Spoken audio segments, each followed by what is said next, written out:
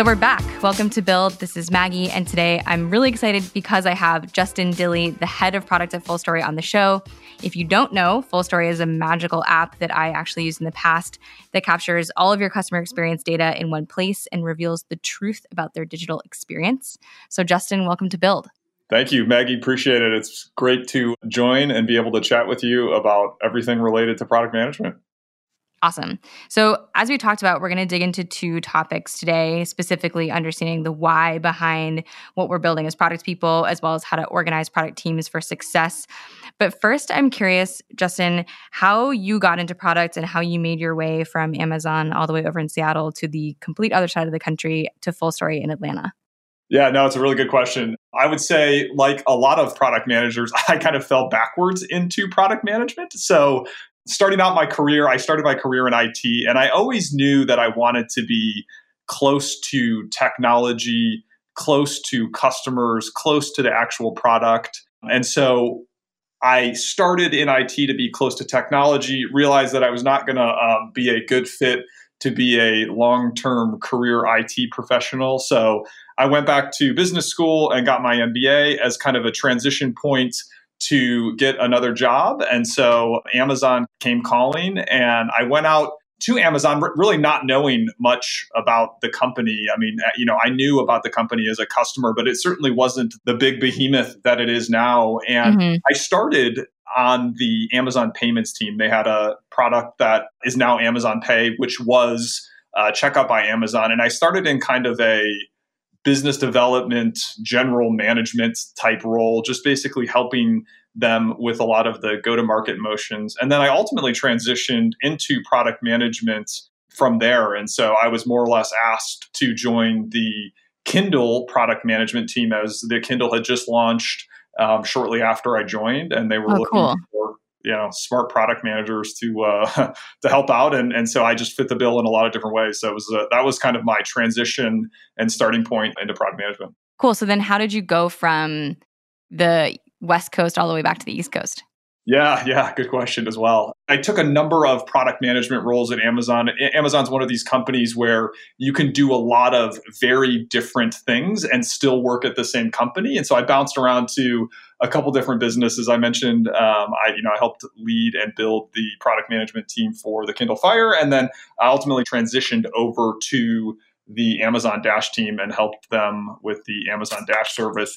And then honestly, it came a point where my wife and I, we've got two little kids, and so we wanted to move a little bit closer to family. And so we started just to do some research on what are some interesting locations where there are interesting companies doing, kind of the kind of work that we both do. And so I ended up reaching out to a couple companies, one being Home Depot, and I met my former boss there, and we just really hit it off. And I was really blown away by Home Depot's passion for growing their team and technology, and the chance and the opportunity to step into kind of a general business role while also still having my hands on the product. And so what I did is a transition from Amazon to Home Depot to lead their mobile app team. And it was just a really great opportunity for me to work at a really interesting, innovative, big company that was growing their technical and digital chops. And so I felt like I could make a big impact and work on a pretty cool, interesting product.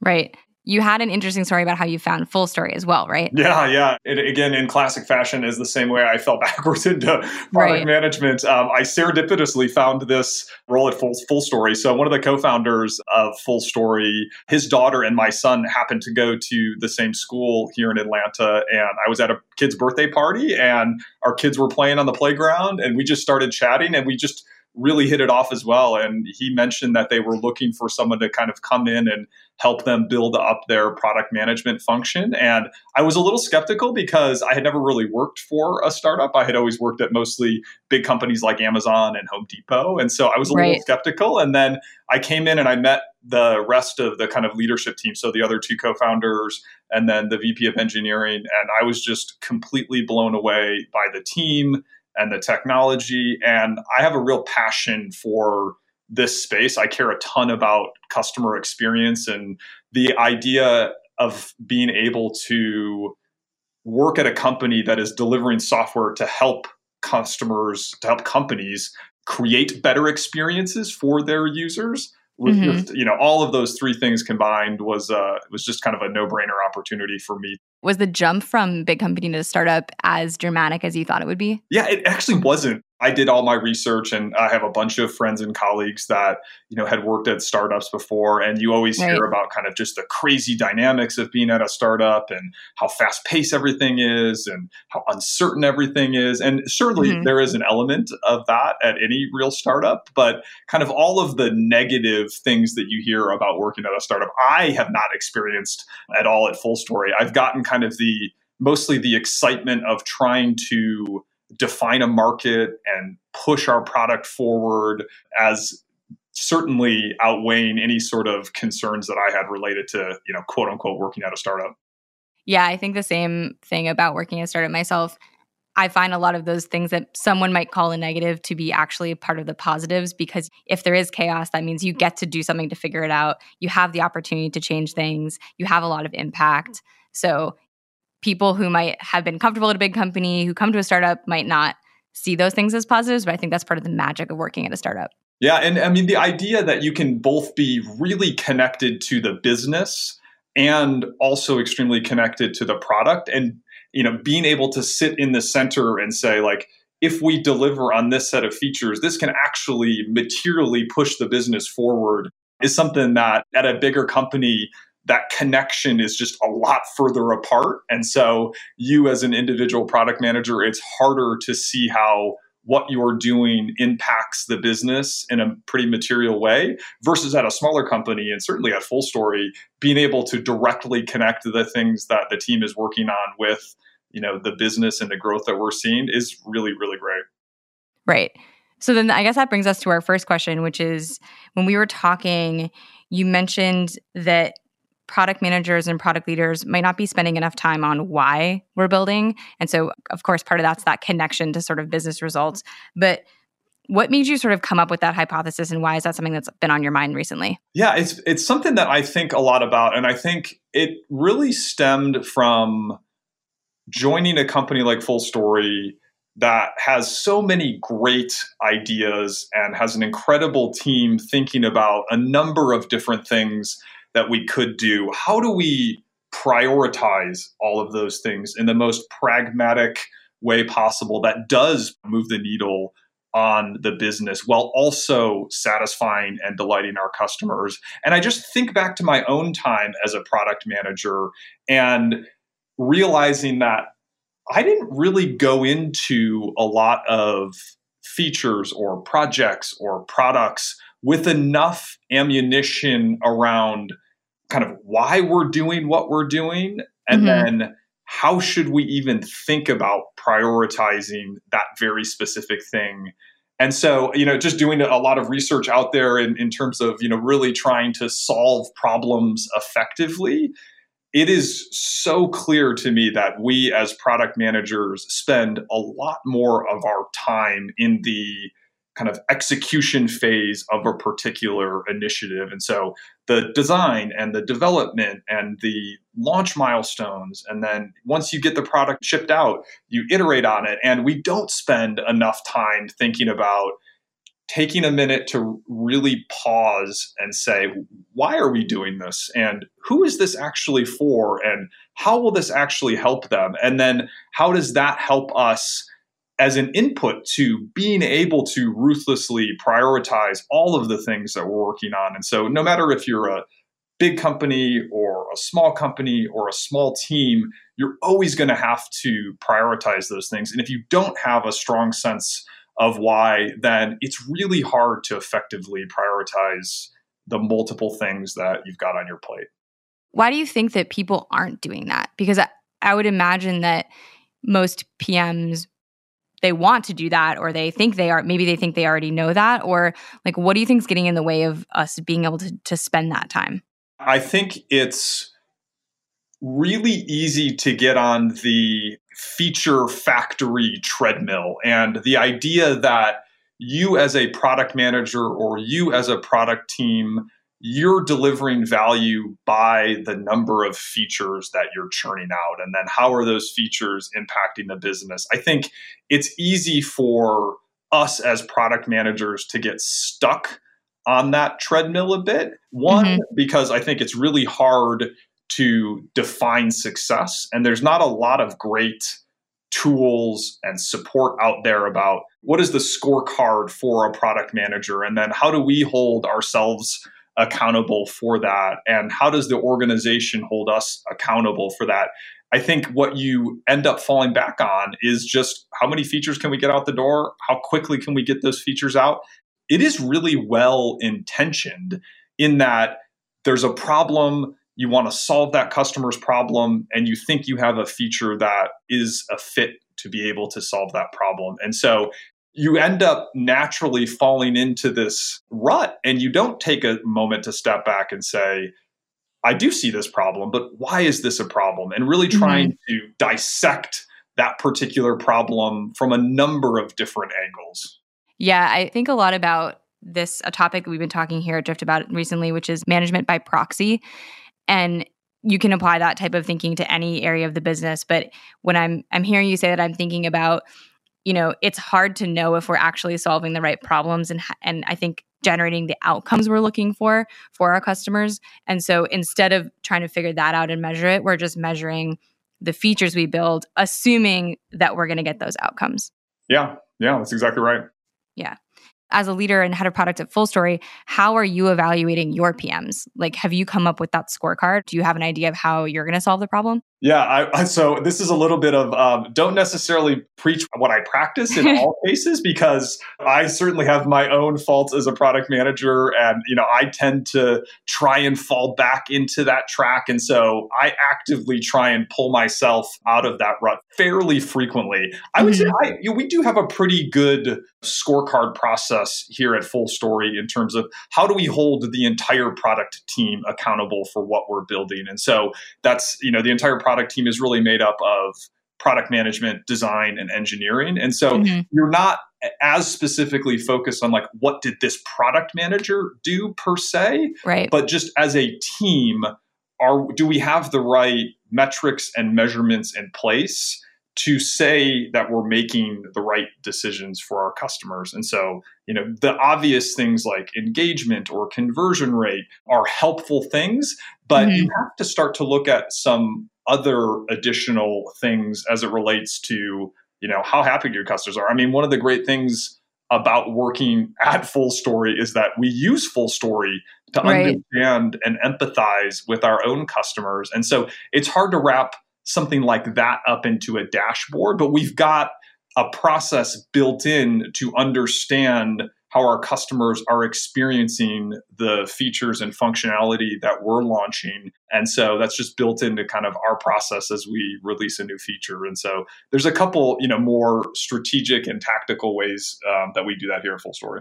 One of the things I think about is if we can measure the outcome for the customers and whether we're, actually creating that can be sort of hard sometimes, I think, to talk about internally. The sentences that you have to say to describe the thing that you're hoping to get for the business and the customer can take so much time that it's oftentimes so much easier just to say, oh, we need to build feature X. Yeah. It's just a shorthand. And I always think about how it's easier to say the shorthand, even though what I really want to talk about is the outcome, but that's just an awkward way to talk as a human being.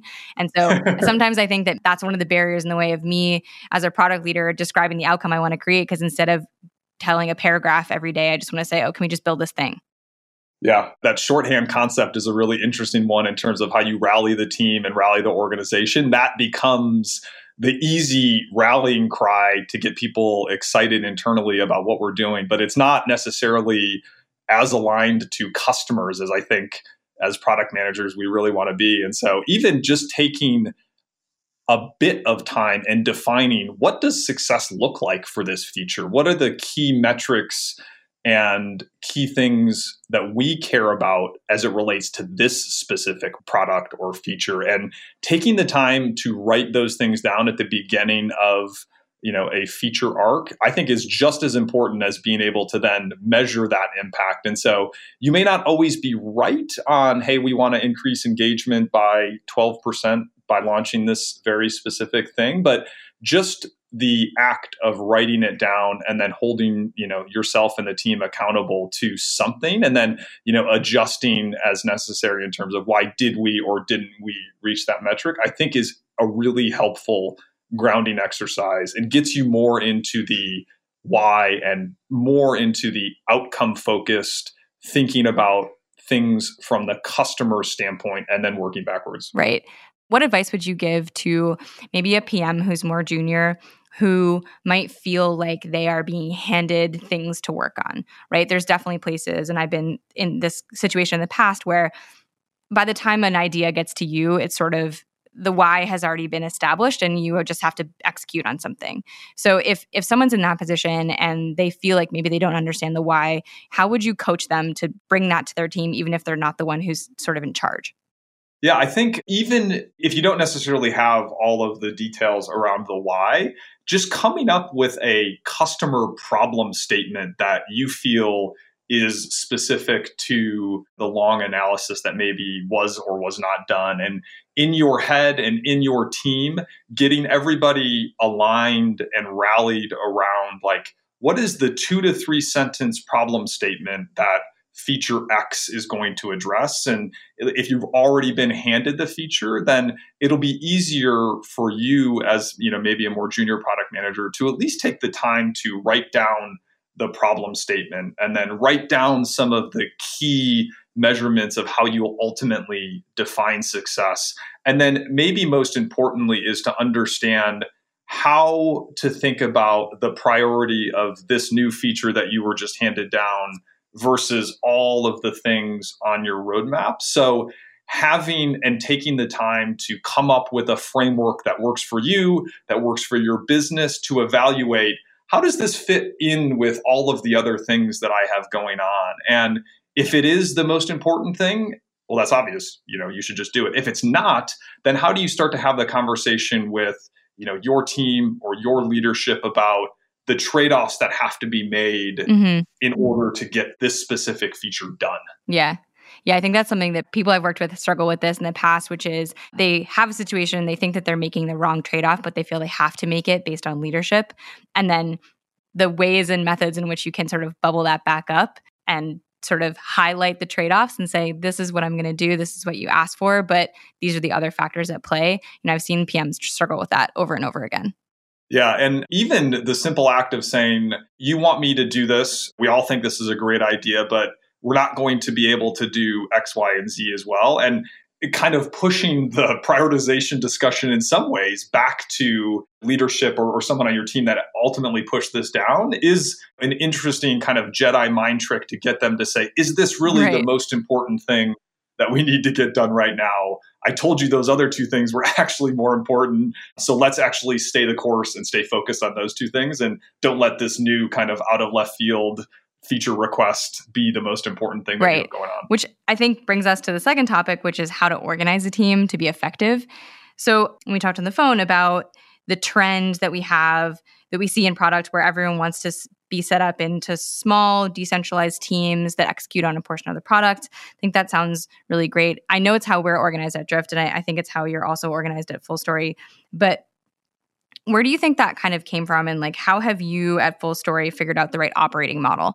Yeah, it's a good question. What I hear most frequently about where it came from was this excellent, but maybe a bit dated video from the folks at Spotify. And I think their concept is much broader than decentralized teams. And I think they pioneered a lot of the thinking on structuring a product organization. I'll also say from my experience at Amazon, while not the same as Spotify, the idea of the 2 pizza team concept, that you want to organize around small teams because you can make faster and higher quality decisions. I think that is now starting to become the de facto standard when you're creating a product team, or as your product team scales, thinking about creating these sub teams or smaller teams. And we absolutely do that at FullStory. So at FullStory, we call each of the organization's families. So there's the product family, and then within the product family,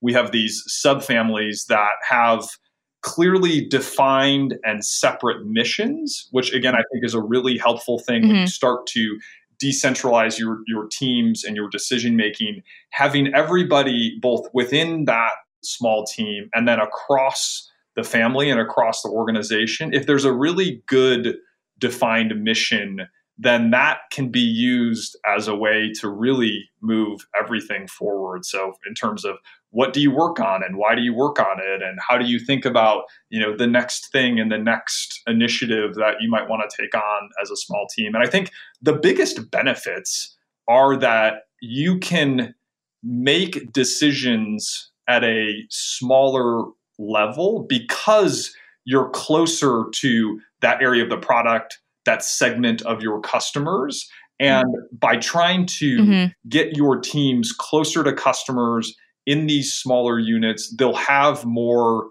depth as it relates to a particular area of your product. And they're actually in the best position to make those decisions. And so I think that's the biggest reason that I've seen in the past. And that's how we've tried to organize our teams at FullStory, is for those quick, high velocity, high quality decisions about whatever we're working on at FullStory.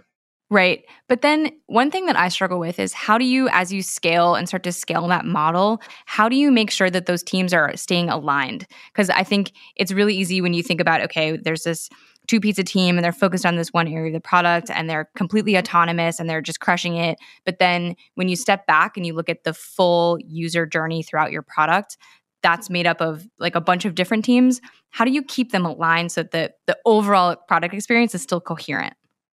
Yeah, it's a really good question. The way we've tackled that at FullStory is that we have, these sub teams who own, a piece or portion of the FullStory app experience. And then in addition to, we have, kind of what I would determine, or what I would call kind of more of your breadth product teams. And so these are the folks that are looking at specifically those workflows. So where you might have one small team working on an individual feature, we've got another team that's in parallel thinking more broadly, but not as deep in one area. And they're the ones that are kind of thinking through that core application experience and thinking through the end-to-end workflows. And they become kind of the connective glue between each of the individual families and subfamilies at FullStory. They become that connective glue to make sure that things aren't being done in complete isolation with, no regard for what the end-to-end experience looks like, which I agree is really easy to do as you start to create more of these teams. And so the way we've addressed that is to just have a separate team that does nothing but really think about that end-to-end experience and then work across those smaller teams to make sure that the things they're working on get pulled in to become a cohesive product. Right. Yeah, that makes sense. Another thing that we're doing is also bringing in more design systems that help us be at least visually more consistent across the board. So it does look like one product, even though we have very autonomous teams sort of running in all different directions. That's good validation. We are just embarking on that mission ourselves here at FullStory to come up with kind of standard components and a standard design language, and using design systems to help support that across our organization as well. Yeah, I've been part of these efforts in the past, and prior to the one that we're doing right now, I think it always felt like, oh, we're going to do another design system and there's going to be a style guide and we're never going to look at it and whatever. But then this one, I think what's been really great is to see, okay, when we are using the right components, the speed to execution is much higher. And so now everyone says, okay, well, can we get that into the system because I want to use it because that's going to make this go faster. Yeah, it's the carrot and the stick model. The carrot that what you're talking about is describing as I would describe the carrot of like, hey, your life now just becomes a ton easier because we have these design systems in place. And then, people just organically will flock to that versus, more of the stick around, we're creating this brand new design system and you've got to use this style guide. Right. And, it becomes outdated the moment you publish it. And so you have to have both in some ways, but it's easy to forget about the carrot approach of, hey, this is going to make your life easier as a developer or designer or product manager. Yeah, absolutely. So then I want to switch gears a little bit, because one thing that I try to get from everyone I have on the show is just selfishly advice on how to be better at our jobs. So what's your advice for people who are looking to grow in product, from product to product leaders? And like, what do you look for when you're evaluating people to join your team? That's a really good question. I think the biggest transition from being an individual product manager to, maybe managing a small team of product managers is that you kind of have to take your hands off the wheel in terms of the day-to-day product management. And you go from this really active role in the product, being able to transition to be more of, a servant leader to your team and helping them think through some of their own particular problems. I think that's really the key transition as you move from an individual product manager into, a manager of product managers, is to have the ability and skills to take your hand off the wheel of the individual execution and be the one that can take the step back and be that servant leader for your team and really dig in and try and help them on their journey as product managers. Mm-hmm. That is the hardest part about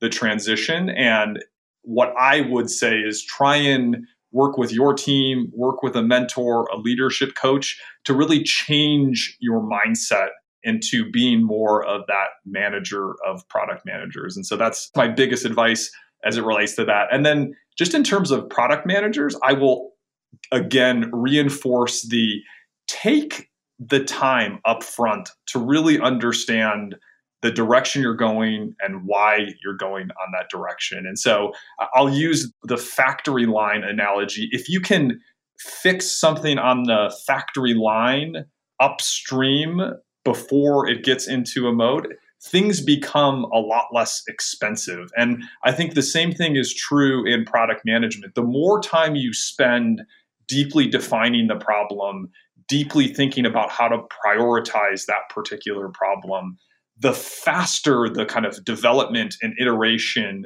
goes. Mm-hmm. And I hope that it leads to, more success. And so challenging you as a product manager, and certainly myself, I feel like I'm challenging myself all the time to think about that, is just take a minute and pause and spend more time than you're spending right now. And it doesn't have to be a huge amount. And I don't think this is a, totally shift away from what you're doing today, but take more time than you're spending now and start there.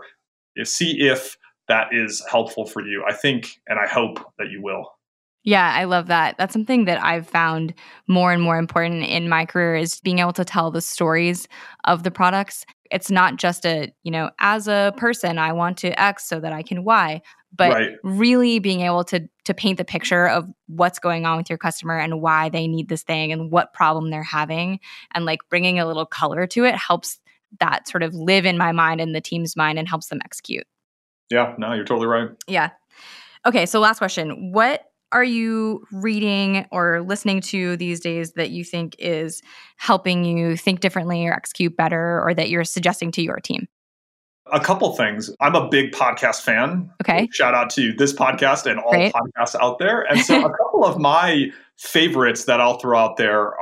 One is the 20-minute VC with Harry Stebbings. It's just a really good, well done, a very diverse set of venture capital investors and founders and product people. And so I find that is a really good one. And then the other one is Reed Hastings' Masters of Scale. There's a ton of really great content from a lot of incredibly smart, talented people that have been through the battlefield. And so I always find myself, learning a couple little tidbits from each of those. And so that's really good. And then in terms of books, this is very much a non-product management recommendation, but I'm maybe 25% of the way through the book Sapiens. Oh, yeah.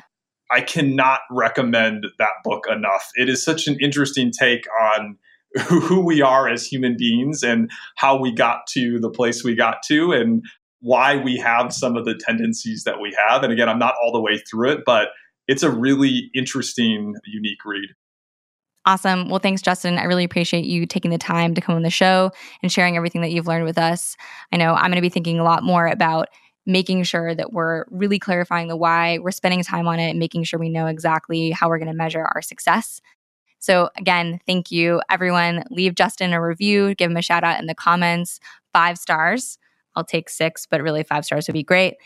And let me know who else I should have on the show, what else I should cover, Maggie@drift.com. Thanks, and see you next time.